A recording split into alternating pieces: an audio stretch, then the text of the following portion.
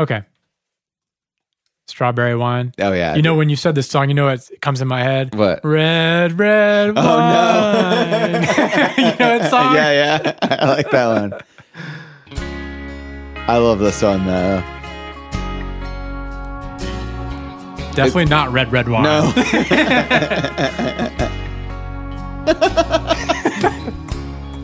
He was working through Such a great snare, caustic sound. A great everything sound. Yeah, this sounds good. I was thirsting for knowledge. Cool vocal. Also, you'll love these crunchy chords in the pre-chorus. Listen to the bass doing a half step. Somewhere between a woman and a child. One restless summer. Oh, yeah. Cool. found love growing wild. And now it opens up a little On bit. the banks of the river on a well-beaten Also, this guy can do a drum fill by just hitting one tom once. Yeah. Like strawberry wine. 17, the hot July noon. Saw everything. My first taste of love. I love Deanna Carter. She's like the coolest. Like strawberry wine.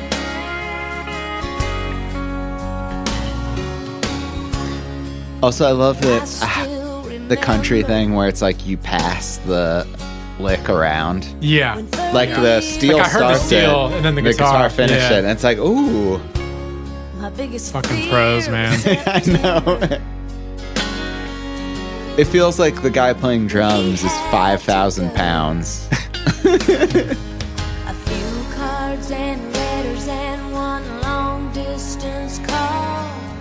Yeah, it's so nice to listen to a track and just hear a great inspired performance out of every part of Yeah. it.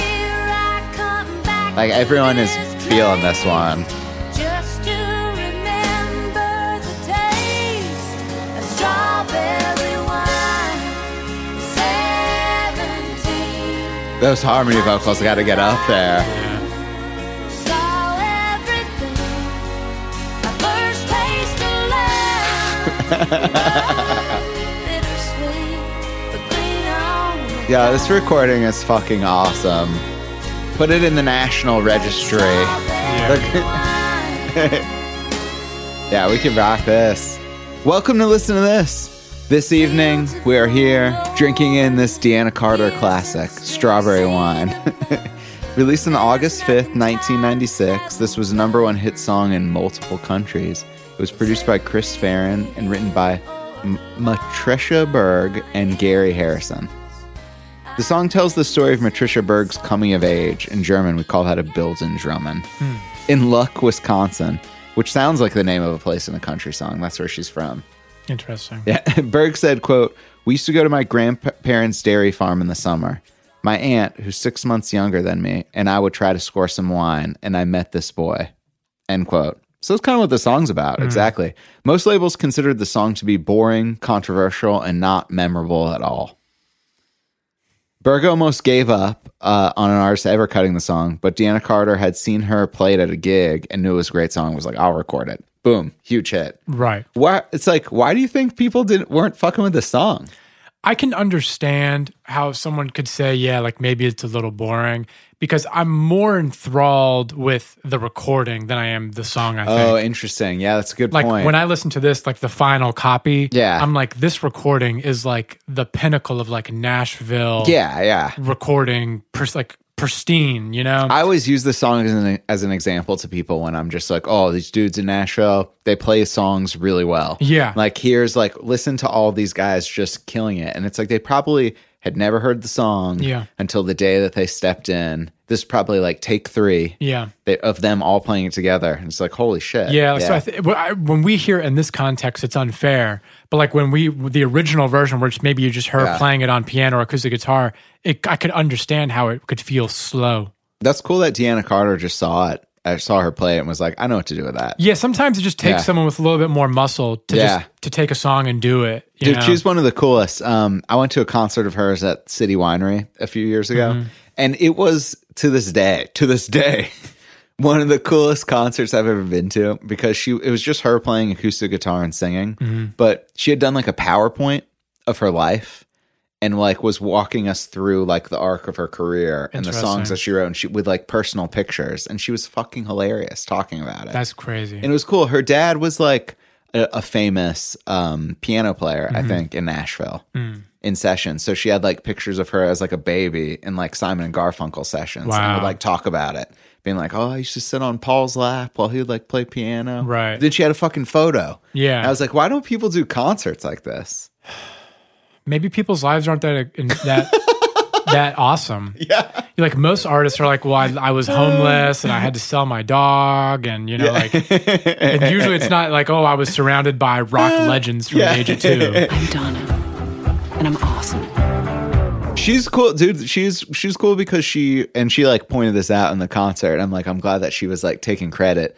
She is apparently the first producer. Mm-hmm. She like produced a lot of her own songs, but she was the first producer in Nashville to use drum machines. Really? Yeah, which a lot, you know, I could be see how that could be very controversial. Very controversial. Could be the beginning of the end. Yeah. No, but that sounds fucking cool, and that track's awesome too.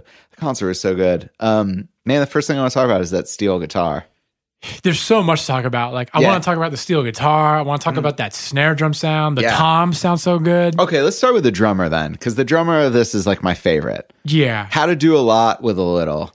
How to make one strike of a drum really count. And What say I a really lot. liked about like this era of drum sounds, like this era of like Nashville drum sounds, is it's so different from like how we hear drums today, which are so like loud and in Mm-hmm. your face and processed.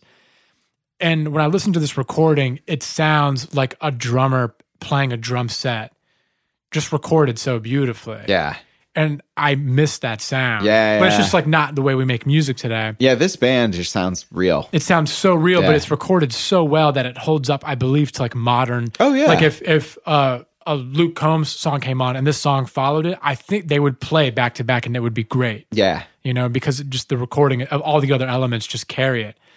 But I miss hearing drums that way. Yeah, just like a real drum kit sounding Yeah. like one.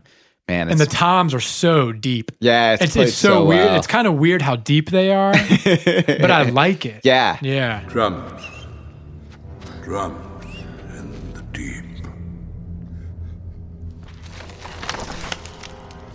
Fool of a took. Throw yourself in next time and rid us of your stupidity.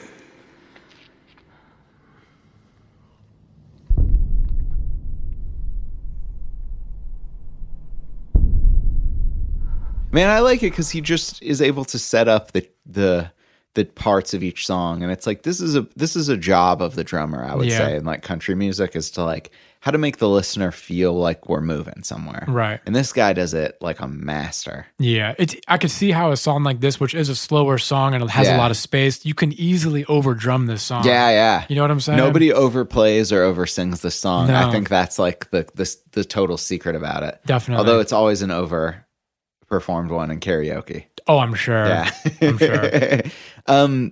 Man, the 6/8 feel. Love it. So kind of weird in country music. Yeah, definitely. Yeah. I mean, but I I'm know that surprised I tons- don't hear it more, you know? Yeah. Because there is something nice about like that sway. Yeah. You know, that I'm surprised I don't hear it more often. I you think know? it's great. It's like a lot about the song does make me feel like I'm a kid who's had too much wine to drink Right. outside. And I'm like, well, not regretting it, but it's like, you know, well, hopefully we'll see. I'll get out of this one. Right. It's just like being a teenager.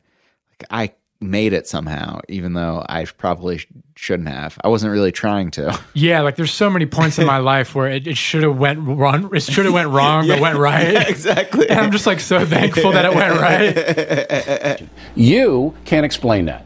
Man, is there a name for that thing where it's like the guitar passes the lick over to the steel, over to like the drums? There is a term for it. Yeah. And it's killing me because like when you brought it up, I've heard terms of like you're quoting, Yeah, yeah. and I don't think that's the right term, but I like they're kind of quoting each other, but they're not. they're really passing a lick back Yeah. and forth. That's what I like to say. It sounds like it makes Because sense. like quoting would be like you're playing the vocal Yeah, melody yeah. on your instrument. That's Yeah. like quoting. But if you were to like finish the vocal melody, Right. it'd be something else. like I started it and you finished it, like that's cool. I don't know what that's called, but they do it awesome. And I like how they do it and it's panned in different yeah, areas. yeah. I think the panning on this song is really good. Like the Yeah. mix sounds great. It is like exactly like you were saying. Like it holds up, and a lot of that is in the performance, but it's Yeah. in that recording quality is really good too. That's what I was more taken away from. Like for me, Yeah. the song, I think the song's cool. I like the song. Yeah. But to me, like I think the recording is so cool. I wonder how many great songs didn't get the recording that they deserved, and vice versa. Like I Right. wonder how many. And not that this isn't a great song. I obviously love this song. It's one of my favorites.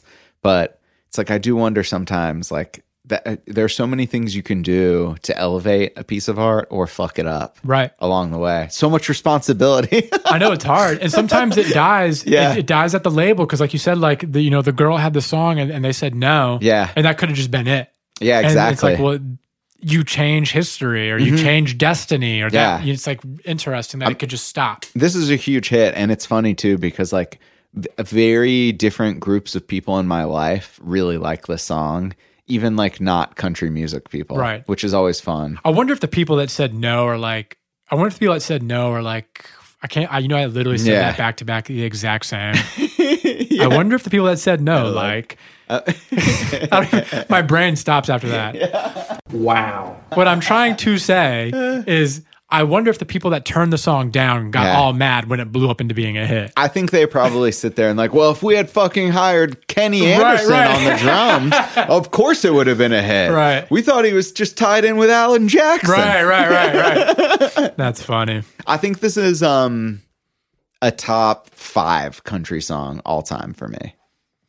Yeah. Maybe it's I the don't know performance. as much as you do about country music. Like I'm still like, I don't know a lot of classic country. I know a lot of modern country, which really isn't country. Would you consider this classic or modern? To me, this 96, this has a very particular. Like I didn't Yeah. even have to know this was a country song. Like when it came on, I knew exactly what this was. Yeah. and this is like a mid to late '90s Nashville recording. Yeah, which is the peak in some peak. ways of a lot of things. Yeah, and that's exactly what it sounded like to me. There's probably the peak of Nashville making money too.